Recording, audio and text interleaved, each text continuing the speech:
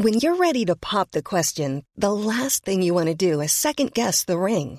At BlueNile.com, you can design a one-of-a-kind ring with the ease and convenience of shopping online. Choose your diamond and setting. When you find the one, you'll get it delivered right to your door. Go to BlueNile.com and use promo code LISTEN to get $50 off your purchase of $500 or more. That's code LISTEN at BlueNile.com for $50 off your purchase.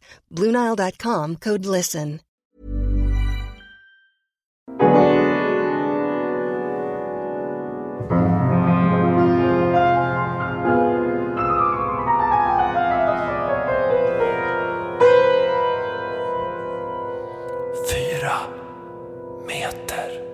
Jag tänkte jag skulle bara börja med att säga att jag aldrig mer ska prata om åsikter och dra slutsatser om vad jag tycker om saker och ting. För att förra veckan så satt jag och pratade om att, och det här får bara bli en kort pass så vi ska inte prata vidare, men förra veckan satt jag och pratade om att vi ska inte se ner på eliten.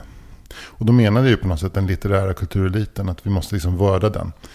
Och sen jag kände det känns inte så fräscht den här veckan och ha den åsikten längre. Och en annan grej också, så pratade vi också om värdet av att läsa böcker och att ett brett bokläsande så att säga, skulle vara någon form av serum mot rasism. Och sen så pratade vi om att Isabelle Hadekemp hade bott i Frankrike och där läser alla Balzac och vad fan, kom igen Anders. De slutsatserna kan du inte dra. Inte med Frankrike-exemplet. Nej, men jag tyckte det var bra att du hade en åsikt, tycker jag. Jo, men jag känner att när jag går omkring och recenserar mina egna åsikter som jag har sagt i podden, då är det ju väldigt fortfarande någon slags alltså att man sitter och är lite reflexmässigt vänster. Lite skönt vänster. Ja, fast just det där med bildningsdiskussionen tycker jag ändå inte är en höger-vänsterfråga. Nej, själva diskussionen är ingen höger-vänsterfråga. Men jag menar, jag gör ju det till ett vänsterargument. För jag börjar prata ganska snabbt så börjar jag svamla iväg och prata om socialt skyddsnät. Alltså när jag lyssnar på mig själv ibland så känner jag bara, vem är den här killen ska man ju örfila upp. Ja, jag är ju för ideologiskt 19,5 fortfarande. Ja, men då kan du bara tänka på hur pinsamt det är för lyssnarna. Ja, men exakt. Jag föreställer mig att de går och småler och tänker att skönt att lyssna på en podd med en alfahanne som är lite dummare än mig. Tror jag. De tänker, han är så trygg och trevlig och lite korkad. Lite Baloo. Ja, lite Tormodén. Ja. Vad heter det? Men om du inte ska ha några åsikter i framtiden nu då, vad ska vi prata om då? Nej, nu ska jag inte ha åsikter. Nej. Jag vet inte, men jag har... Men är det mer så här... Vad kul är att det är lite kallare ute. Det är också en åsikt i och för sig. Ja. Vi kan inte komma runt åsikterna. Nej, men det kanske... Eller också är det så att man jobbar så här isländsk sagoberättande, att man bara berättar ett skeende. Ja. Och sen så får allting annat, alla känslor och allting får ligga under. Ja. Alltså det är i betraktarens ögon. Jag har ett skeende skulle kunna dra. Och det här får bli det sista. För att jag känner också att nu när vi sitter som två... Det här är ingen åsikt, det är bara, jag tror att det finns en elefant i rummet. När två män i 49-årsåldern sitter och pratar så måste vi ändå fortfarande stanna kvar vid den här MeToo-grejen. Ja, jag vill bara säga att jag är fortfarande 46. Ja, och jag är bara 48. Men det känns inte... Vi drar åt det hållet kan man säga. Ja, vi är på väg dit. Ja, oundvikligen. Ja. Under den här poddens, det här årets poddande, alltså den här säsongen, så kommer jag att bli 49 i maj. Och jag fyller ju 47 i maj. Ja. Så att, ja men någon slags festlighet. Vi befinner oss bägge två i övre skonummeråldern. 47 och 49. Verkligen. Sen lämnar jag skonummeråldern och går in i kavajåldern. Men det borde man ju fira. Det året när man fyller sitt skonummer. Ja, då skulle jag nog ha firat i våras. Eller hur? För jag har 48. Ja, jag har också 48. Ja. Men visst jobbar du lite 48,5 ibland också? Ja, jag är nog uppe och nosar på 49 ibland. Jag har till och med på ett par skor i storlek 50. Ett par så här liksom tygskor i storlek 50. Jag köpte ett par 47 nu häromdagen. Dr. Martens sån här boots som man bara drar på sig med en liten oxblodsfärgade. För jag har haft 47 år innan. Så Chelsea boots alltså. Ja. Skitsnygga oxblod. Och drog på mig dem där och gick till kontoret. Kände redan på vägen dit att fan, det är någonting i skon. Och sen tog jag av mig skorna. Det var ingenting i skon. Det var bara liksom fnas och gnag från min hud. Och på vägen hem så blev det ohållbart. Alltså jag hade så ont. Alltså, det var fruktansvärt. Alltså, skoskav. Fick gå in på apoteket och köpa Compid. Skavsårsplåster. Ja. Sen lyckades jag hjälpligt då krypa hem. Och så nu står de där och väntar på nästa tillfälle. Men det är inte för att skorna är för små? Nej, primärt är det väl inte det. Utan det är väl för att de är ganska styva i bak. Va? Ja, just de är det. lite styva i, vad heter det? Bakstycket. Jag vet inte, hälpartiet. Mm. Men de är också... Är det styv hälpartiet, pojke? Ja, du, de här skorna är styva i hälpartiet och höga i fotvalvet. Du har rätt platta fötter så det kommer bli friktion. Alltså det är det som har hänt. Ja. Men Jag du har inte ganska... så långa fötter så att de kommer inte att stöta i frampartiet, utan där kommer det vara fritt. Mm. Så, men det är om skor. Ja, men jag skulle bara nämna en sista gång om den här kulturprofilen som har, så att säga, han är slut. Mm. He's over. Kristina Lugn skrev en gång på 70-talet en diktsamling som heter Om ni hör ett skott.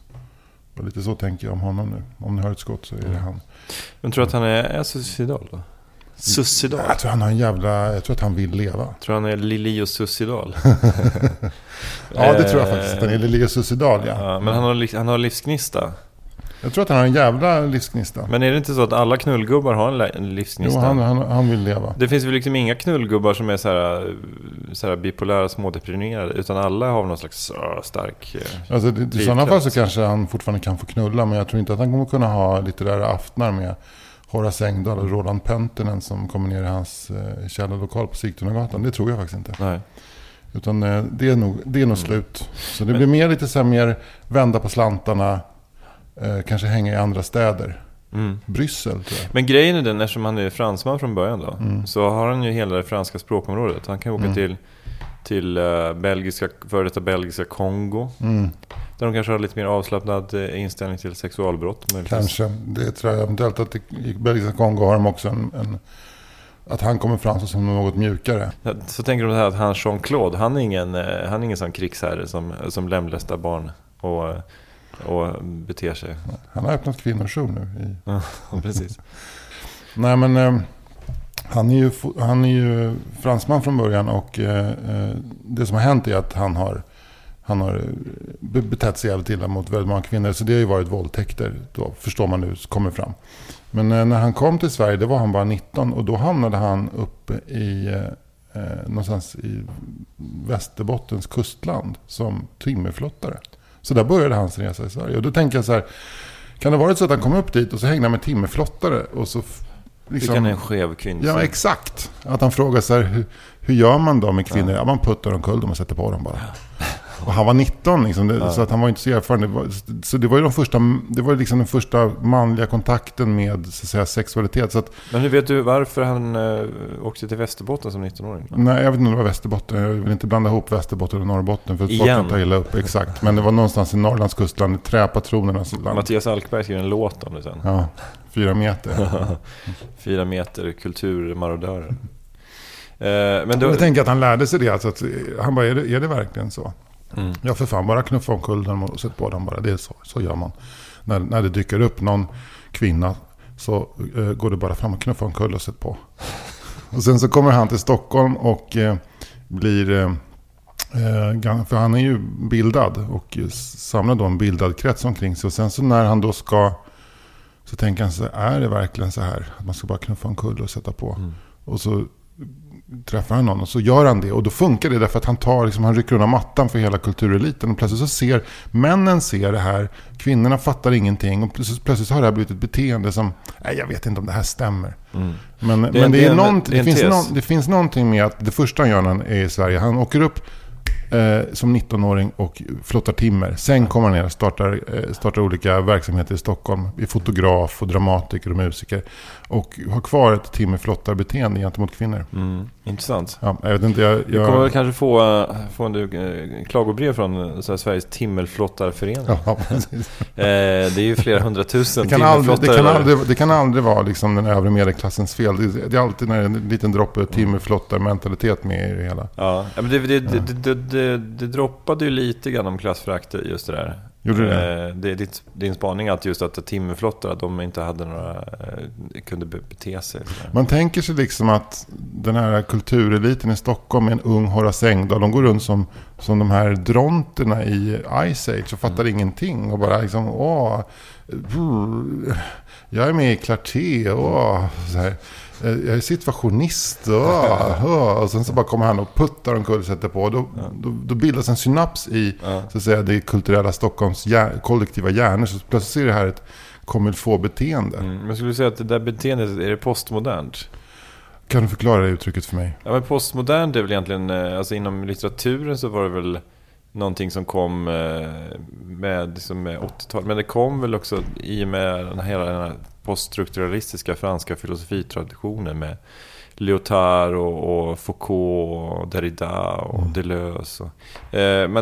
Så man liksom, texten blev lite mer att man bröt upp texten och liksom man pratade om intertextualitet, att liksom att saker länkar till varandra, och det var liksom ganska akademiskt och inte sådär raka berättelser om en tvåbarnsmorsa i Ånge. Ja, just det. Utan det var så här spännande textexperiment och... Jag menar att hans sexualbeteende var postmodernistiskt. Ja, det var bara... Jag kallar att litteraturen kanske var postmodernistisk, men hans sexualbeteende var snart högst liksom gammelnaturalistiskt. Ja. Putta omkull och sätt på bara. Naturalistiskt. Man fattar att Ebba Witt-Brattström var förbannad på Horace när han kom hem efter första mötet med. Ja. Vad gör du för något, Horace? Ja. Det var mycket bättre när vi pratade lite först. Ja, jag vet. Men jag vill ändå prova min manlighet här. Jean-Claude, han har verkligen fått mig att träffat en ny fransk vän. Jag har fått en ny fransk vän. Trevligt. Ja. Men det är ju helt bizarrt just liksom efterspelet nu med hela akademin och de här unga då, Sara Danius och Stridsberg, ska de sopa upp den här jävla röran då? Det var roligt att såg du den här lilla presskonferensen som Sara Danius hade igår utanför på någon bakgata? Nej, jag bara läste. Nej, men varför hon går ut från Börshuset och så hon är väldigt cool. Då står också Peter Englund och symboliskt håller hennes paraply. Så jag bara står och håller hennes paraply. Patriarkatet har fallit. Ja, verkligen. Men det måste vara ganska stora spänningar mellan, jag menar, Sara Stridsberg och Per Westberg är ju liksom jag tror att de har olika syn på maktstrukturer. Ja, och genus. Jag tror det också. Ja. Men jag tänker på det, Per Westberg, det var väl han som hade rekommenderat den här, vad kan vi kalla honom, kulturprofilen? Jean-Claude. Ja. Till den här medaljen han fick av kungen för några år sedan. Så Per Westberg måste ju gilla honom. Ja, verkligen. Han måste ju vara förförd av honom. Och Horace är också team Jean-Claude. Ja, Horace är ju, bara för ett år sedan så var det en stor intervju med Horace. Just det. Då pratade han ju om Jean-Claude mycket och framhöll som en stilikon. Ja, en stilförebild, att han borde starta en stilskola för unga män nere på Forum, och man bara den liksom konstig så här liksom Clockwork Orange-historia där nere. Ja, precis. Kursen kallas Date Rape för nybörjare. Men jag måste ändå säga det till Per Westbergs försvar. Jag menar att han har ju ändå inte framhållit Jean-Claudes egenskaper som älskare i det här brevet till sin vän nära den här fonden, utan han har ju framhållit hans, så att säga, kulturella värv, och det tror jag, om man gillar finkultur så har han varit väldigt viktig. Och han har väl också gjort, till exempel när de gjorde en ny översättning, eller när det kom den här pocketutgåvan av Marcel Proust På spaning efter en tid som flytt, kom med som en 8 band i en liten kartong. Jag köpte första boken. Ja. Jag vet inte, kunde man göra det bara?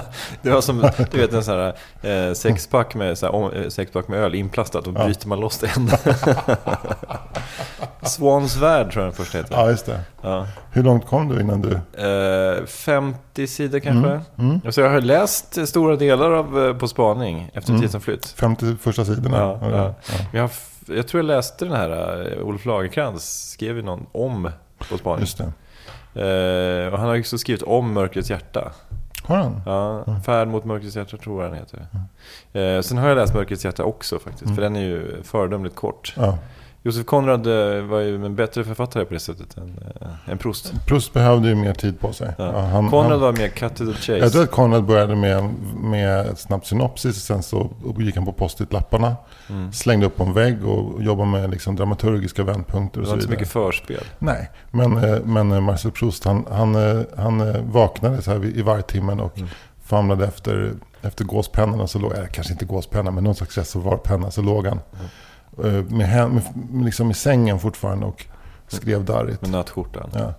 Och liksom jag tycker det är så svårt att läsa på Spaning efter en tid som flytt, för det händer ingenting att fästa hjärnan vid, utan det är bara associationsspaning från början på Swans värld och de 51 sidorna. Men vilket fall som helst var att när den kom ut då, så startade han, Jean-Claude, en uppläsning av På spaning av den tid som flytt. Efter den tid som flytt. Ja, du får se av också. Jag tror att lyssnarna fattar. Det där är ju faktiskt en översättningsfråga. Precis. Någon har bestämt att den ska heta På spaning efter den tid som flytt. Men om jag hade översatt den att heta På spaning av den tid som flytt. Och där olika författare och kulturpersonligheter fick läsa den högt, och det blev väldigt populärt. Och det tror jag fick ganska mycket medial uppmärksamhet, vilket också resulterade i en ökad medvetenhet om Marcel Proust. Så att jag tror att han har, alltså det är inte hans så att säga, arbete som kulturförmedlare som har recenserats, utan det är hans så att säga, relation till sin egen sexualitet och aggressivitet och behov av makt som kanske har fallit under bilen här. Men det är intressant, för att jag hade ju aldrig hört talas om den här saken. Det här är ju ingen åsikt från min sida. Det här är bara ett konstaterande. Det här, nu kommer inte att säga att jag har åsikter. Det här är bara ett konstaterande. Exakt. Men det nya för dig måste ju vara liksom att hur du ska konstruera allting så att det inte låter som en åsikt. Men det säger någonting om mig, kanske Stockholm och Stockholms kulturliv. Jag hade ju aldrig hört talas om den här Jean-Claude. Nej. Och jag tror att det är stora delar av Sverige, även det kulturella Sverige. Fredrik Gertten, du vet, filmaren som har gjort de här Bananas och Blådårar och en massa andra filmer. Han skrev någonting på Facebook att också, jag har aldrig hört talas om den här tjommen. Det är märkligt. Ja, det är inte så märkligt. För jag tror inte att han liksom har varit så... Alltså jag har ändå läst tidningar som hela mitt liv. Och jag tror ju liksom, jag brukar snabba upp det mesta, men det här har gått mig helt förbi. Nej, men det kanske är mer liksom, om man är lagd åt att tycka om skvaller från den världen. Och sen har jag aldrig liksom bott i Stockholm förrän för 5 år sedan. Nej. Så jag har aldrig liksom slirat ner den där källaren som du. Som en ung pojkspoling och så här, nu ska jag sitta och liksom lyssna på någon poet som läser samtidigt som Roland Pöntinen freestylar på en flygel. Första gången jag såg en uppläsning med Peter Kilgård var faktiskt nere på Galleriforum. Ja. Och jag och min kompis Mats var också och såg när Stig Larsson läste lite ur sin roman Nyår. Jag tror det var Nyår, och då grät Mats. Ja. För det var så bra. Vilket år var det? 92 kanske. Men jag hade en kompis som var jävligt intresserad av litteratur och poesi, och han drog med mig till Goforum. Mats. För jag har fattat det. Och sen så jobbade jag på, det här ligger på Sigtunagatan 14 i Stockholm, och jag jobbade på en teater som låg på Sigtunagatan 12. Och om man är lite så här, om man vet, är liksom lagd åt hur adresser hänger ihop. Exakt. Man fattar liksom systemet med att det är att 12 efter 12 kommer 14, då fattar man att vi hängde vägg i vägg. Och då så hade det här var en teater med full med unga människor. Vi var födda mellan 67 och 72. Och det slutade med att ni borrade liksom ett hål in till Forum. Däremot så kom det plötsligt en liten borr från Forum in till oss, till vårt omklädningsrum. Sen så var det ett litet öga som tittade. Litet franskt det kom en liten fransk timmerflottar penis in. Som man skulle stryka på lite på. Nej, men ibland så kommer... Ibland när vi hade fester så... Det är någon som har borrat ett glory hole mellan 12 och 14 här. Det kan visvärlden komma ner och kika på det här. Glory hole igen. Ja, men då får vi väl funka med byggspackel som vanligt. Vi kan armera med blyertspennor den här gånngen. Det är så ett litet hål, va? Ja, men då skulle jag skulle rekommendera kork, va, i mitten, och sen så husfix, va. Okej, så här oss emellan. Hur vill ni ha det med glory hole? Ska det bort permanent, eller vill ni så att säga kunna applicera det ibland? För det är en brandskyddsfråga det här också, va? Jag kan faktiskt berätta för dig att den här adressen, Sigtunagatan 12, var, innan det blev Stockholms improvisationsteater, så var det en ganska ökänd bastuklubb där. Så att det första vi gjorde när vi fick den, det var att spackla igen alla glory holes. Och där vi hade vår repsal, där hade varit ett duschrum förut. Ja, men det här var så nära sanningen, va? Mycket nära. Ja. Och Jean-Claude hade sitt galleri vägg i vägg med den här bastuklubben då i 4 år innan vi kom. Ja, men då brukade han dyka upp på våra fester. Och det blev också den där liksom... Han var ju van vid litteraturintresserade personer. Och det här var improteaterintresserade personer som var mycket mer straightforward. Så att han lyckades aldrig liksom komma in där som den onda, mörka rök han egentligen var. Utan han blev liksom utvädrad eller så indragen i någon så här konstig hat game. Eller du vet, så här, vi satt i en ring och spelade gitarr och citerade Vysotsky. Så han tappade alltid liksom... Jean-Claude, han tappade alltid på något sätt fokus när han kom in till oss. Jag kände att han kom ner för trappan klädd i kostymbyxor, vit skjorta och motorcykeljacka, håret bakåt och tittade lite så här, lite med jaktspan in i, och där gick folk runt och liksom typ hade spontanitetsövningar, så att det var aldrig ett möte. Nej. Men han hade inte samma status där heller. Nej, han hade ingen visste vem man var. Nej. Men det gör att alla som någon gång har jobbat på den adressen vet mycket väl vem man är. Det är därför, det är inte för att jag är bildad eller hänger med balla liksom, författarmänniskor. Nej, men alltså jag tänker bara det faktum att du liksom levt stora delar av ditt liv i Stockholm gör att det är större chans att du känner till honom, tänker jag. Ja. Men var han liksom, var det någon som hade bjudit in honom, eller var liksom, snappade han bara upp att det var fester?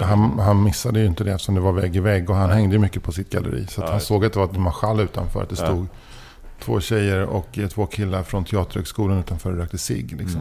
Då känner jag att här ska jag gå. Ungdomar och cigg. Jag ger det en chans till. Ja, ungdomar och cigg. Nu tar jag på mig motorcykeljackan. Men han var ju väldigt tydligt ointresserad av att prata med någon annan än kvinnorna. Liksom. Det var verkligen han var avstängd liksom. Jag fattar. Men han var som en målsökande missil, kan man säga så? Ja. När det gäller, det finns ju vissa män som är så. Jag hade en kompis i Barcelona som var sån. Men han var jättehärlig att umgås med. Och han var liksom inte så att han stängde av mig. Men ibland när vi var ute så blev han liksom en målsökande missil mot kvinnorna. Alltså betedde sig inte alls liksom i närheten av den här, vad det verkar som den här Jean-Claude har gjort. Utan han var liksom väldigt så här, han myste sig hem till kvinnor. Det kanske Jean-Claude också gjorde. Men ja, skitsamma, det spelar egentligen ingen roll. Men man har sett det där målsökande. Det är helt imponerande på något sätt. Det är helt imponerande, och på den tiden så var man imponerad. Men nu idag kan jag känna så här att vad var det egentligen liksom? För jag hade också vänner som man gick ut så var det egentligen, man var som kompis ointressant så fort man gick in i den här restaurangen, i den här baren. Då var det bara kvinnorna som var intressanta, för att man gick inte ut av någon annan anledning än att ragga. Vilket jag har alltid varit väldigt ointresserad av att ragga. Kan du lära dina söner vad livet egentligen handlar om? Goda samtal. Ja, det goda samtalet. Ja, det goda samtal. Och det har ju vi nu, Anders. Ja. Alltså fan, vi lever fan det goda samtalet. Vi är ju 2 män närmare 50 som fortfarande 46. Ja. Men vi har ändå sett till att fortfarande få befinna oss i det goda samtalets närhet. Det är verkligen sant. Och våra lyssnare, de får ju liksom sitta där och som en fluga på väggen och lyssna på det här goda samtalet. Men ni som är våra lyssnare, tror inte att ni kommer att ha så här goda samtal när ni är 46 och 48? Nej, alltså det kommer inte av sig självt. Nej. Det är uppsnack och det är träning, och det är när vi är klara med den här inspelningen, då så kommer vi snabbt som fan transkribera det, och sen sticker vi ner till Taxinge slott, där var ett rum, och sen så går vi igenom alltihopa och utvärderar, fixar lite och stryker lite och sådär, och sen så kommer vi tillbaka hit igen, och sen så spelar vi in det igen med manus. Med skådespelare då som kan imitera våra röster. Japp, såklart. Precis. Göran Gabrielsson gör Anders Sparring faktiskt. Ja, precis. Ja, och Rakel Molin gör mig.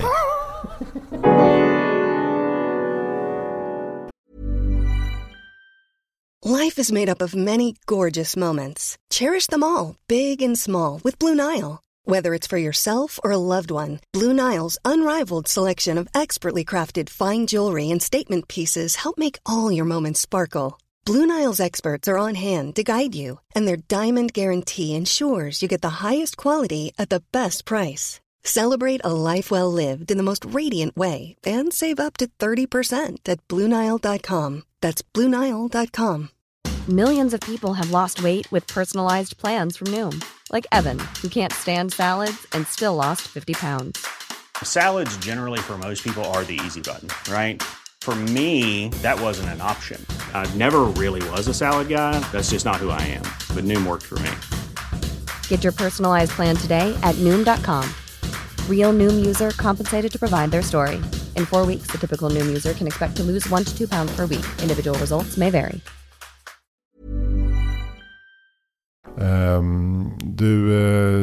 Vi pratade också lite om vår ålder. Jag tycker att det finns någonting som är så intressant när man läser litteratur och det utspelar sig så att säga förgången tid, så placerar jag alltid det väldigt långt bak. Och det är samma sak när folk berättar. Till exempel så lyssnade jag på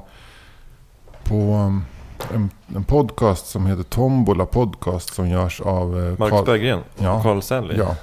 Och själva upplägget är att lyssnarna har skickat in förslag på ämnen och sen så har de då någon slags tombola-funktion så de drar 2 ämnen. Och då började de prata om hur det var förr när man gick i plugget och det var dansstopp. Och när jag lyssnar på det så placerar jag de här skeendena, de här händelserna tillbaka till då när jag gjorde dansstopp. Det vill säga någon gång 1979-80. Men jag inser att det här för dem är typ 12-13. 2012-2013 någonstans. Men det är intressant det där hur man liksom, när man så fort man använder liksom imperfekt, hur man per automatik placerar till sitt eget imperfekt. Ja. Och hur det liksom, jag ser framför mig hur Carl Stanley och Marcus Berggren dansar runt under en slags sent 70-tals tidigt 80-tal. Men egentligen ser det ungefär samma veva som jag och Nisse drog igång Cantina Real. Då körde de dansstopp nere i Lilla Edet liksom, eller / Helsingborg. Ja, just det. Men Marcus är väl inte fullt så ung som Carl, eller? Är det inte det?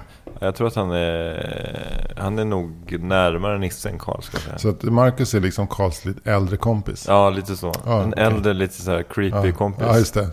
Shit. Som börjar få mage och så här. Det luktar lite konstigt när han har bajsat. När Carl har varit och bajsat, det luktar det fortfarande bara barnbajs. Alltså så här starkt och friskt och det går snabbt väl ut. Men när Marcus kliver ut från toaletten, då är det mer en av nära förestående död och det är en mer komplex doftvärld. Men någonting säger mig att jag läste någonstans att liksom vår tarmflora är som mest utvecklad när vi är runt 20 och sen så blir tarmfloran mindre komplex ju äldre vi blir. För det är liksom i ungdomsåren det vi behöver den här komplexa tarmfloran på något sätt. För vad vet jag inte riktigt. Kanske för att det blir mer motståndskraft på något sätt mot infektioner. Ja, kanske. Vi får se om det är någon bakteriolog eller infektionsläkare eller någon annan eller om kanske någon gastrolog kanske heter. En gastroläkare som hör av sig angående bakteriefloran i tarmen och hur den utvecklas över tid. En gastrolog är alltså någon som tittar i ett litet rör upp i folks anus. På samma sätt som att en ornitolog sitter på Hornborgasjön och tittar på fågel. Exakt. Ja. Och båda har lika fula fritidskläder på sig. Båda bor i Vallentuna. Ja, precis. Det är liksom, och med körsång. Ja, precis. Det är märkligt att alla läkare har en sån här bussarong och vita landstingsbyxor. Men just de som kör upp så här i gastroskopi, de har fjällräven. Men det är liksom, det är mer friluftsliv än medicin. Ja. De liksom så här, ja men det är ändå så här 52-53% friluftsliv i Pyssla. Det är ändå bakterier, det är ändå främmande landskap. Men det är mikrokosmos och makrokosmos liksom, det är som jag tror att de ligger närmare kanske en astronom som sitter och tittar upp mot främmande galaxer. Alltså det är för bilden de får upp i det är liksom, det skulle kunna vara Andromeda-galaxer, men det skulle också kunna vara en tumör i nedre ändtarmsöppningen. Liksom, för att det är så abstrakt. Ja, men jag tycker bara att det är spännande när man är så gammal som jag och lyssnar på folk som minns hur det var förr och sen så är det är nyss. Men det här dansstopp, var det att liksom musiken stannade och vad hände då? Jag fattade inte riktigt, men det var någonting med att när det blev dansstopp då sprang alla som inte fick tjejer på annat sätt upp. Jag tror att det är någonting med att musiken stannar och som man byter danspartner. Och då kan det bli vem som helst. Då kan det bli då kan det bli Elisabeth Just i 9B som plötsligt står där. Liksom. Men då missade de helt det här folkdanståget som gick. Att man kunde dansa folkdans. Och i vissa danser så bytte man ju partner hela tiden. Och flickan, hon går i ringen med röda guldband.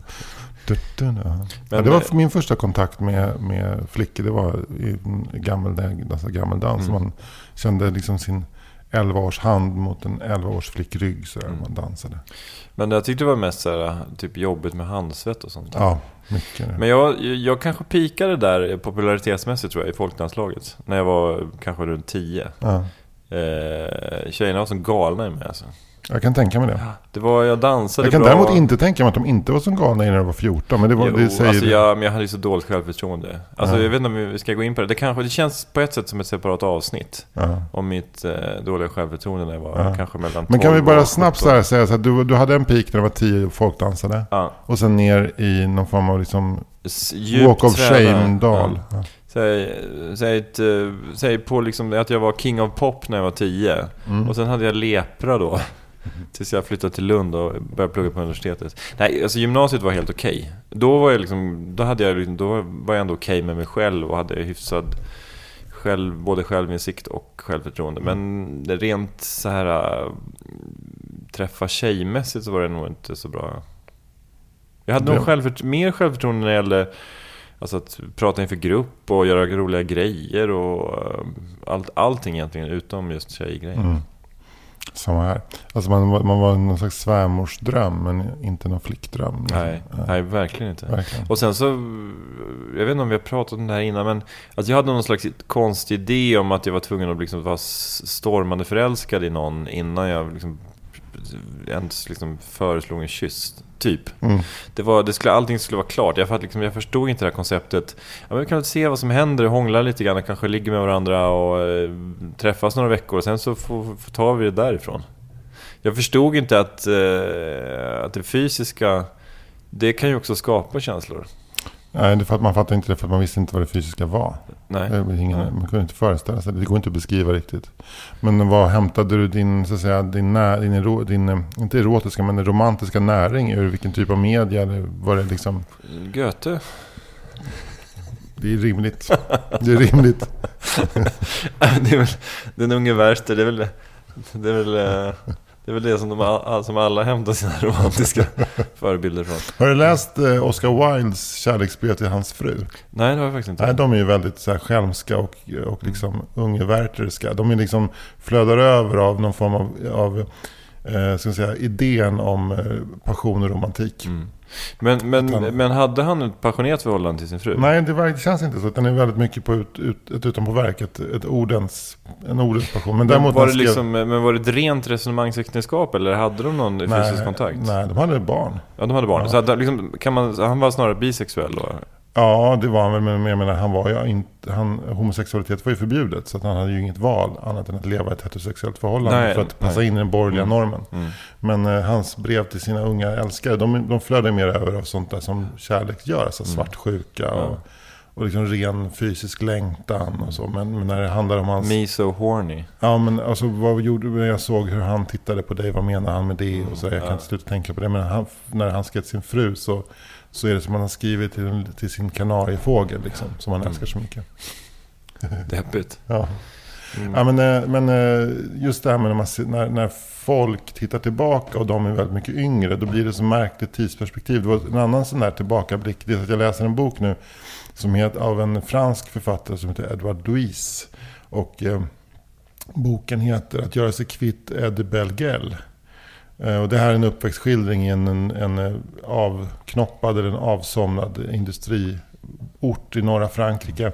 Och där är en extrem machokultur. Där industrierna har slocknat. Folk lever väldigt, väldigt småskaligt. Liksom. Men det är fortfarande så liksom, patriarkala strukturer som gör att kvinnor ska inte jobba utan de ska stå hemma vid spisen. Och männen... Och vilken tid utspelar sig? Ja, men det är det jag ska komma till. Alltså för att det är en otrolig skildring. Om man ser framför sig ett sent 60, tidigt 70-tal liksom. Och så föds den här Eddie Belgel och han får namnet Eddie. Och så heter han Belgel som heter ett macho efternamn tydligen. Det betyder så här pretty face, liksom, typ så här snut, eller det är som ett bovnamn, liksom, Eddie Belleguel. Men han säger att han blev en besvikelse i det ögonblicket han föddes, för han var så feminin. Han hade feminina gester, hög röst, och så försökte han hela sin uppväxt att liksom passa in i den här normen, Eddie Belleguel-normen, och hans farsa och storebrorsa och hur de söp och slogs, och morsorna kom hem också fulla och skrek konstiga så här, sexistiska saker till varandra. Pappan plötsligt står så här, var född 1967. Eddie född 1992. Så det här alltså utspelar sig någonstans runt 9/11. Ja. Det är inte 1972-73 som jag läste in bara för att det är dåtid och lite nordfrans, utan det är så här, de har euro, de har mobiltelefoner, de spelar Xbox. Men det framgick väl ändå av berättelsen, tänker jag. Ja, det framgick ju inte av berättelsen förrän så pappa föddes 1967. Ja, okej. Så men då, du hade missat alla tidsmarkörer, eller de fanns kanske inte? Alltså jag tänker... Nej, om jag hade läst noggrannare på baksidan så hade jag sett det. Ja. Men om du öppnar en bok och så boken börjar med en ganska brutal misshandel. Han är mobbad i skolan såklart. Börjar med en fantastiskt väl beskriven misshandel i skolan. Hans 2 mobbare liksom. Ja, men då är det här skrivet imperfekt. Då placerar jag det per automatik långt bak i tiden. Vilket gör det kanske lättare att hantera. Men sen så när det här är något som händer då. Ja, han är född 92. 2004, 2005, 2006. Alltså typ precis när jag började med stand-up. Ja. Men är det based on a true story? Ja, absolut. Väldigt based on. Men är det så här att han inser att han är homosexuell och flyttar till Paris? Ja, typ. Eller inser att han är homosexuell. Han vet det på en gång. Han vet det så fort han vet något. För att han är så otroligt homosexuell. Ja. Och han tycker det är så hemskt att han är det. För han märker hur jobbigt det är och vilken skam han drar över familjen. Så får han en lillebror. Och då försöker han att liksom avprogrammera sin lillebror mot homosexualitet. Så han berättar för sin lillebror hur fel det är med homosexualitet och hur illa det är och sådär. Och sen så nu har inte jag läst ut boken, men han kommer att hamna i Paris. Och nu är han läser inom professur och bor delvis i Paris, delvis i New York, och har skrivit den här romanen som har blivit en jättesäljare i hela världen. Edward Louis, Att göra sig kvitt Eddie Belleguel heter den. Ja. Nej, men när jag läste om den så blev jag väldigt nyfiken faktiskt. Också intressant, för han är ju väldigt politisk. Han läste den här texten som han skrev i DN. Han verkligen la skulden på alla franska presidenter. Liksom, han säger att de skiter i arbetarklassen. De bara liksom ägnar sig åt medelklassen. Den franska arbetarklassen verkar verkligen inte vara speciellt sedd av eliten i Paris. Nej. Men är det någon arbetarklass, det kanske den svenska då kanske är mer sedd, eller har varit i alla fall genom 1900-talet i alla fall. Ja, men det är väl som det alltid har varit i Sverige. Nu, det här tror jag bara. Det här är ingen analys. Det är ingen åsikt nu alltså? Nej, verkligen inte. Men det är inte så att vi alltid har varit ganska rädda om vår arbetarklass därför att det är ett sånt litet land? Jag vet inte, alltså innan den industriella revolutionen, eller alltså, då kanske man inte ens kan prata om en arbetarklass. Men säg alltså, innan socialdemokratins framväxt så tror jag inte vi var mer rädda om vår arbetarklass än vad man var i något annat land. Det tror jag. Jag har läst det. Har du läst det? Vi hade till exempel inte någon livegenskap i Sverige. Nej, men vi hade ett datorsystem. Ja, men är det samma sak? Men det är också någon människas, bara som jag då fladdrat in under min blick. Men jag hörde att Sverige var så glesbefolkat, vi var ändå beroende av arbetskraft, så var tvungna att ta hand om de som fanns. Medan i Ryssland kunde man mala ner dem till köttmjöl och mata grisarna med folk i princip. Ja, men det kan nog finnas någonting där. Ja. Men det är inte så att, men om man pratar med någon historiker så skulle man nog inte få svaret att ja, men vad fint överklassen behandlade arbetarklassen för 200 år sedan. Det tror inte jag heller. Ja. Men allting är ju extremt relativt. Sant. Men det är fortfarande ingen åsikt, va? Från din nej, för fan, det här är bara vad jag tror. Det är bara vad jag tror, och och jag säger bara det här för att hålla samtalet flytande. Men varje avsnitt av 4 meter i fortsättningen måste ju börja med en disclaimer så här. Ja. Allt som Anders Sparring säger under samtalet ska inte betraktas som en åsikt. Om det ändå låter som en åsikt, välj att inte betrakta det som en åsikt. Nu börjar 4 meter. Fan, det är en intressant livshållning alltså, att försöka att inte ha åsikter. Jag har ju kämpat med det, och det är ingenting som jag säger bara för att skapa innehållet. Jag verkligen jobbar med det, för att jag är så jävla, alltså så här, det är skönt att ha åsikter, men jag är för bekväm för att skaffa mig tillräckligt mycket kött på benen för att egentligen kunna ha åsikter. Utan men det här är lite déjà vu. Jag tror vi pratade om det här typ jag avsnitt vet, 5 eller 6. Ja, men precis. Men så att antingen så lyssnar du på avsnitt 5 eller 6, eller så bara fortsätter du lyssna på det här. Vi kan prata om det igen. Ja. Det är rundgången, det är ju inget att skämmas för. Nej, herregud. Men nu vill jag bara säga att jag till exempel gjorde ett avsnitt om att jag inte tyckte att The Square var en speciellt bra film. Nej. Och det var ju bara något jag kände liksom. Ja. Det är ingenting. Jag såg den här helgen faktiskt. Vad tyckte du då? Jag tyckte den var relativt intressant faktiskt. Kanske i relief mot att flera i min närhet inte tyckte att den var så bra. Som du och Stella och Ida tyckte inte heller den var så bra. Vad tyckte du? Men kunde du förstå vad jag menade då? Jag tyckte det var ganska pricksäker liksom, satir över konstvärlden. Och konstvärldens så här, med koder och språk och så här, förhållningssätt till omvärlden. Det var mycket, jag tyckte det var mycket som jag verkligen på pricken. Så. Kände du när du klev ut från bion att nu måste jag ändra mitt liv lite? Nej, det gjorde jag faktiskt inte. Kväll ska jag gå på middag. Trevligt. Vad är det för gäng? Ja, det är några killar på mitt jobb som är lite yngre än mig. Och de tror att de ska supa ner mig ikväll. Jag tror att de tycker att det ska vara kul att den här gamla farbrorn ska följa med ut. Och nu jävlar så nu ska det supas. Men ska ni gå på lokal eller? Ja, först ska vi ses på ett ställe här på Söder och ta något glas av någonting. Och sen ska vi in till stan och äta mat på en restaurang. Där det är tydligen väldigt mycket kött som gäller. Så att man ska äta mycket kött. Vilket innebär att jag kommer att ha ont i magen fram till på onsdag nästa vecka någonting. Men jag är lite nervös för den här kvällen. Jag är rädd för att de ska börja retas med mig. Eller att de ska börja liksom och hacka på mig. Men har de den attityden på jobbet då? Lite, de är väldigt gulliga också. De tycker att det är kul så här med den här gamla farbrorn som sitter med fötterna på bordet och som gärna snackar. Och de står så ofta ner. Men ibland kommer chefen ut och säger till dem att gå därifrån för att de stör mig. Aha, okay. Och de gärna vet vad jag tycker, men ibland åker bara långfingret upp när jag går förbi. Och de hackar gärna på mig också. Tycker att jag till exempel när jag har köpt nya sneakers så tycker de att det är töntigt när jag köper sneakers som är så gammal. Jag ska väl alltid ha lågskor av skinn, för jag är ändå gammal liksom. Så det är mycket sånt. Ja. Men det låter som att deras skämtflora är lite formulär 1A. Ja, lite, men det är också att de tycker att det är kul att stämningen är rå men hjärtlig. Det som gör att jag tycker det är roligt att vara med dem är att de är förhållandevis intelligenta och de har reflekterat ett varv extra. Är de ett radarpar? Ja, de är ett riktigt jävla radarpar. De är typ så här, det är två killar, de har gjort allt tillsammans liksom. Och, de kommer i ett paket. Och varje fredag klockan 15 så går de från jobbet och gör en aktivitet som är typ så här, skjuta soft airgun, slå golfbollar. Det är väl de två grejerna. Soft airgun eller golf. Alltså, jag bara säga, hör de här två, för fan vad tråkigt. Ja, de är faktiskt jävligt roliga. Jag gillar dem, jag tycker de är jätteroliga. Och så slåss de ganska mycket också. Okay. De tycker att man ska slåss. Och att jag borde någon gång få en smäll för att få känna hur det känns att få en smäll. Men är det någon slags att de är med i någon slags nymansrörelse, någon sån här grej? Har de sett Fight Club för många gånger? Eller? Jag vet inte, de är så unga. De är födda liksom typ 90. Jo, men det finns ju många. Ja, men min tjejs lillebror är född 1990.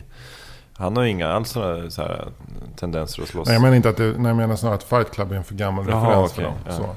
Men jag tänker att det är mer som Scarface, att det är så här, det går över generationsgränserna. Ja, kanske. Alltså så här, gangsters i förorten som är födda så här typ 2001 har jag sett Scarface. För att det är bara så, det är en del av deras kanon. Ja, precis. Den är nästan som en stil. Det är mer en stilbibel. Filmkanon i Alby. Ja, verkligen. Scarface, Gudfadern.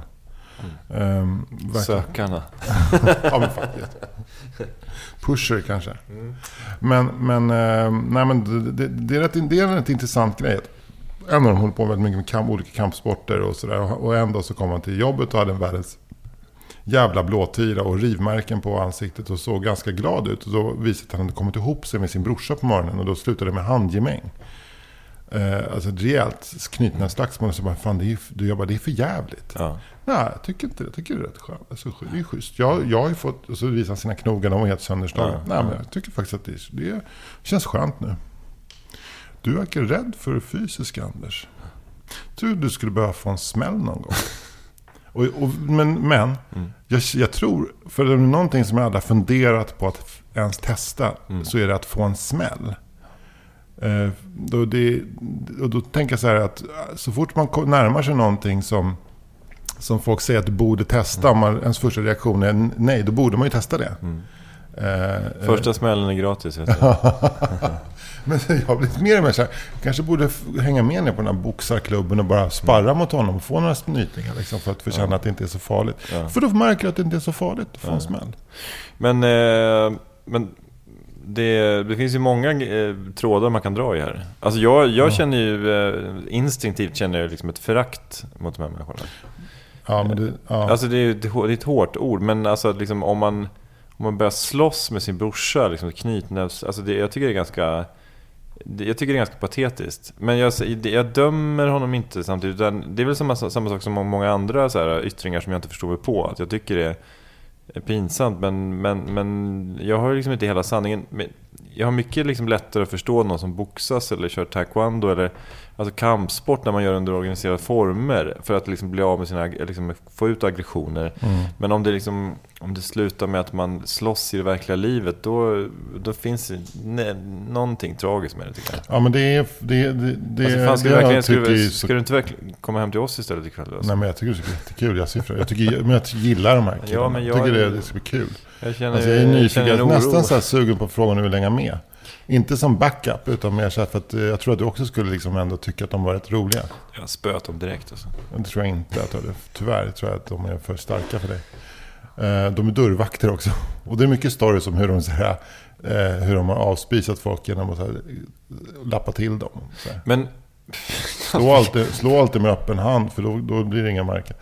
Vilka konstiga människor. Ja, men det är roligt med konstiga människor. Men jobbar med film och tv också? Ja, men också väldigt roliga och snälla och sympatiska. Men det här är ju det är väl någon form av jargong. Vi får se, det kan bli spännande nästa vecka. Jag kan ju berätta hur det gick. Jag gillar dem jättemycket. Jag är väldigt hedrad över liksom, att bli så pass uppvaktad av de här två liksom, unga Fight Club-snubbarna. Nu ska vi gå på restaurang. Det kommer med en tredje kille också. För jag fick det var en sms där. Hulken hänger med också. Såklart Hulken hänger med. Hulken, jag bara frågar så här, är han man eller hund? Eller Hulk? Det är en hybrid. Och sen så sa jag vågar inte gå om Hulken för mig. Han är jättesnäll. Han är skitsnäll, Anders. Han är skitsnäll. Egentligen. Men jag har sagt att jag hänger med. Under förutsättning att ni inte tar någon MDMA. Ja, verkligen. Verkligen, inga pulver. Allt som går ner i min kropp ska vara alkohol. Jobbigt om ni kommer på en sån här molekylär restaurang där allt är pulver. Ja, men då är det kolhydrater och så vidare. Men det får inte vara något bacon, det är så här bacon som vi har malt ner och gjort till ett pulver. Som ett bacon i form av ett kolsyreskum. Ja, men du snackar ju om Punk Royal nu. Ja. Du kan snorta det här baconet. Snorta det bara, det är bacon. Jag kan inte snorta. Du kan snorta, det är bacon bara. Okej. Känner du baconsmaken uppe i bihålan? Ja, gott va? Här får du en snyting också. Pang, ja. Du känner hjärnsmaken. Ja, men jag har sagt så här, inget knark. Nej. Inte stå bakom någon jävla rep och vänta på att få bli insläppt. Nej. Ingen jävla muck med dörrvakter. Nej. Ja, men om de är dörrvakter så har de ju... Ja, men exakt. Men då ska vi gå till något ställe där de är dörrvakter och sen så ska jag bli medföst in och nicka då till någon annan snubbe född 91. Är det här efter själva restaurangen? Okej, det här är en hel kväll alltså. Jag ser framför mig, vi ska först ses på ett ställe och dricka lite. Vi ses där, dricker, går till restaurangen, sitter ner och pratar och dricker och pratar. Sen åker jag hem. Ja, du ska inte följa med på. Jag tror inte det. Jag tror inte att jag vill hänga med på Spybar med dem och liksom irra runt där inne och plötsligt stå öga mot öga med liksom, jag vet inte. Ja, precis. Med mig själv. Ja, precis. På toaletten liksom. Och så tittar du upp i spegeln och så suckar du så här, och så tänker du så här, vad håller jag på med egentligen? Ja. är 48 år gammal. Ja. Jag vill inte hamna i den situationen. Nej. Jag vill inte bli stående och se min egen spegelbild och tänka, och så här, vad håller jag på med? Nej, men den enda som kan sig själv är ju en själv. Alltså, folk håller på att tjata på en hela tiden och säger, men fan häng med, fan det blir kul. Men de fattar ju inte att när de kommer till Spybar, då kommer de träffa en massa unga tjejer och kanske kompisar eller ja, det kan ju också vara en tjej som är en kompis. Det är fan 2017 nu. Och sen så kommer de verkar ju leva enligt 1817. Ja.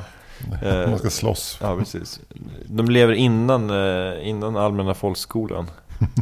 Men då kommer ju de diffundera ut på det här nöjestället och bara liksom helt plötsligt försvinna.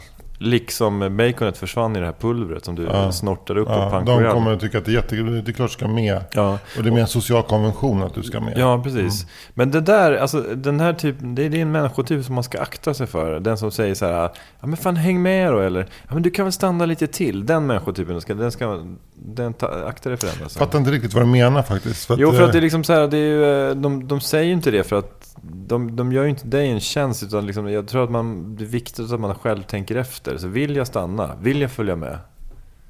Att inte liksom bli ett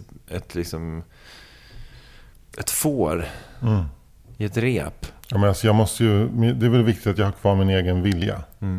Min fria vilja. Jag försöker bara bygga upp det här. Ja, men jag känner att jag sålde in de här killarna på helt fel sätt från början. De är ju roliga. Du skulle gilla dem. Du skulle framförallt gilla den nivå av liksom uppskattning som de visar. Och alltså att du ser, du kanske kommer hoppa grodor i munnen på dem, men du ser i deras ögon, deras kroppsspråk, hur glada de blir. Alltså, så att jag menar, du får inte döma dem. De är ju sköna snubbar. Jag älskar de här killarna. De är trevliga. Det är mina grabbar nu. Ja, men hårda. Ja, alltså jag ser fram emot. Det här är liksom, vi säger ofta att vi ska följa upp saker nästa vecka, men nästa vecka måste vi verkligen följa upp det här. Det här ska följas upp. Ja, men förhoppningsvis blir det en ganska tråkig uppföljning. Ja. Det var god mat, jag blev lite berusad och taxi hem klockan 23. Förhoppningsvis. Fick någon smäll? Nej, jag fick en smäll. Lite det är inte värt att nämna. Nej. Anders, Sparring, var kan man se dig härnäst? Då tänker du på ett publikt sammanhang? Ja. Alltså jag har ju faktiskt en längre paus från stand-upen och det sceniska. Och jag längtar verkligen tillbaka till att möta en publik och stå där inför den här publiken. Att ha 2 parkannor i fejan och veta att det sitter en 700-800 pers i mörkret ut och bara vänta på att få höra vad jag har att säga. Det mullrar på Rival. Exakt. Som du brukar göra när du kör dina shower där. Alltså drömmen är att göra en grej på Rival och man måste göra 3 extra föreställningar. Anders Sparring berättar om någonting, dramaturgi eller någonting. Kanske det ska handla om båtar, gamla båtar. Jag ska prata om gamla båtar. Men också liksom att du måste sitta och sucka lite grann liksom, när du käkar lunch med en kompis. Det är så jävla jobbigt, nu måste vi boka fler datum på Rival. Ja, så jävla snärigt. Och det blir ju inte mer än 80 000 extra per kväll. Så är det värt det? Ja, men om man är intresserad av att se mig in action med en mick framför plytet, då ska man komma till våran lokal. Där vi spelar in den här podden. Där vi ska livepodda den 18 december. Och då är det så att det här är en liten lokal, så det kommer finnas max 10 platser. Och vi kommer att spela in en juluppesittarkväll här. Och det gjorde vi också förra året. Och det var ju fruktansvärt trevligt, tyckte jag. Tyckte jag med. Ja. Och vi hade ju flera stationer, det var ju musik och grejer. Och det kommer det bli i år också. Vi hade musik, vi hade pyssel, vi hade rimstuga. Ja, men har vi några så här, akter eller programpunkter vi kan liksom släppa redan? Ja, vi vet att Julia Frey kommer att dyka upp och sjunga. Det vet vi. Ser så jävla mycket fram emot detta. Det gör jag också, verkligen. Och sen vet vi också att Karakou vill komma. Men vi har inte kollat datumet med dem, så att om de inte kan, så kan de inte. Men vi hoppas att Karakou kommer hit också. Det finns en vilja, men då har vi ju musikbiten avklarad. Och så rimstuga kommer det bli. Det kommer bli rimstuga. Det kommer bli en bra rimstuga. Det kommer bli en riktigt bra rimstuga. Och sen är du och jag, och sen så kommer vi ju... vi släpper väl ett dubbelavsnitt i år igen, tänker jag. Det tycker jag också. Det var väldigt kul förra året. Den här gången tänker inte jag köra bil tillbaka med grejerna, utan det får du göra. Alltså kom ihåg att vi var tvungna att köra tillbaks alla ljudgrejer efteråt. I år får du göra det. I år så kommer jag betala den taxin som ljudgrejerna för jag vill kommer åka ödla lite mer. Jag blir lite mer liksom rund under fötterna den här. Ja, absolut. Det ska vara lulligt. Det kommer att bjudas lite på alkohol också, kan vi säga. Vad kul. Ja. Men hur gör man då för att få vara med i den, för att komma hit och vara med? Man tjatar på oss. Det allra säkraste sättet är att bli Patreon. Vi har nämligen ett Patreon-konto. Det rullar in faktiskt lite pengar varje månad som vi försöker lägga på olika aktiviteter som har med podcasten att göra. Även om inte det ni märker det, vi pratar om det så mycket, så är det så att vi lägger det. Till exempel de här ölen som vi dricker på just nu har vi köpt för Patreon-pengar. De har gjort oss lite liksom sköna sådär. Och till juluppesittarkvällen så kommer vi också använda oss av vårt Patreon-konto. Och det kommer då så att säga komma er till gagn. Så att om ni vill komma så ska ni bli Patreon. Och hur gör man då? Jo, då går man in på patreon.com/4meter och så blir man Patreon där. Och ni som är Patreons kommer att få första tjing på att få komma hit. Och annars så får vi fylla upp det med vanligt basfolk. Vanligt folk. Liksom lite så här grundfolk. Precis. Men ni... Men exakt, men det låter ju svintrevligt. Och det är alltså måndagen den 18 december och vi kickar väl igång det här runt klockan 17. Något sånt. Lite senare som den var då, tycker jag. Ja, just det, 19. Ja. Vi drar igång vid 19.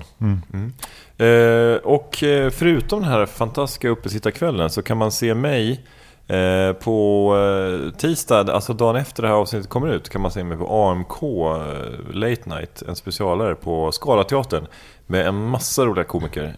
Det kommer bli en episk kväll, tror jag. Jag ska stå upp och ha lite nytt gött material. Fan vad kul. Och så ofta säger man att det kommer bli en episk kväll, men det här kommer ju bli en episk kväll. Ja, det kommer bli en episk kväll. Det kommer bli kanonroligt.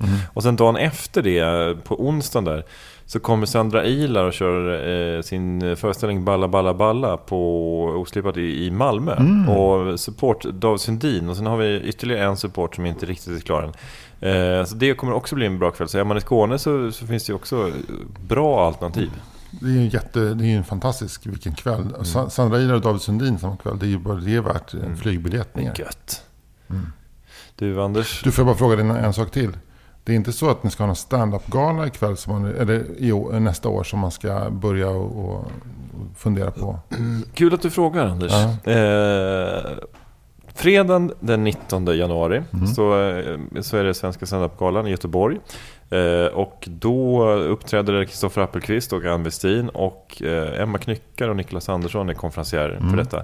Och vi håller till på en liten scen som heter Stora Teatern. Jag vet inte om du känner till Stora Teatern i Göteborg. Ligger på Kungsportsavenyn, bästa adressen i stan kan man säga. Och får jag bara fråga dig en sak?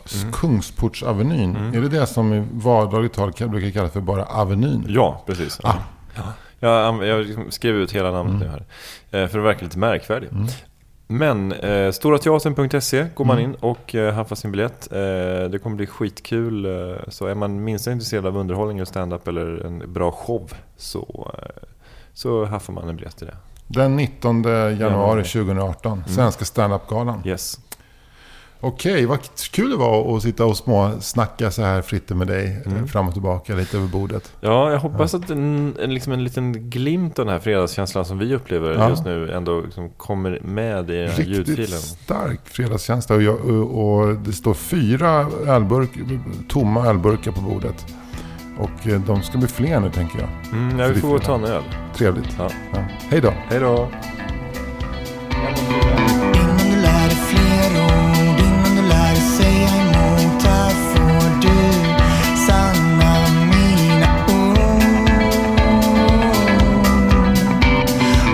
Försöker ta dig fast du säger nej. Bit dem i kuken, riv dem i håret. Låt dem aldrig få komma åt dig.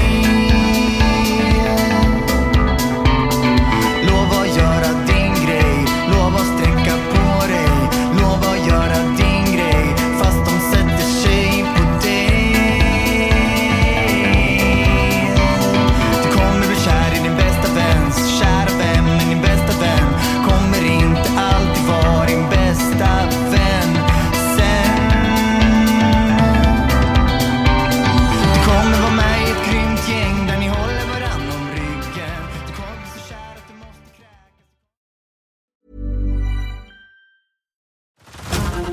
over to Hulu this March, where our new shows and movies will keep you streaming all month long. Catch the acclaimed movie All of Us Strangers, starring Paul Mescal and Andrew Scott. Stream the new Hulu original limited series We Were the Lucky Ones with Joey King and Logan Lerman. And don't forget about Grey's Anatomy. Every Grey's episode ever is now streaming on Hulu. So, what are you waiting for? Go stream something new on Hulu. As humans, we're naturally driven by the search for better. But when it comes to hiring, the best way to search for a candidate isn't to search at all. Don't search, match with Indeed. When I was looking to hire someone, it was so slow and overwhelming. I wish I had used Indeed. If you need to hire, you need Indeed. Indeed is your matching and hiring platform with over 350 million global monthly visitors, according to Indeed data, and a matching engine that helps you find quality candidates fast. Ditch the busy work. Use Indeed for scheduling, screening, and messaging so you can connect with candidates faster. And Indeed doesn't just help you hire faster. 93% of employers agree Indeed delivers the highest quality matches compared to other job sites, according to a recent Indeed survey. And listeners of this show will get a $75 sponsored job credit to get your jobs more visibility at Indeed.com/podcast. That's Indeed.com/podcast. Terms and conditions apply.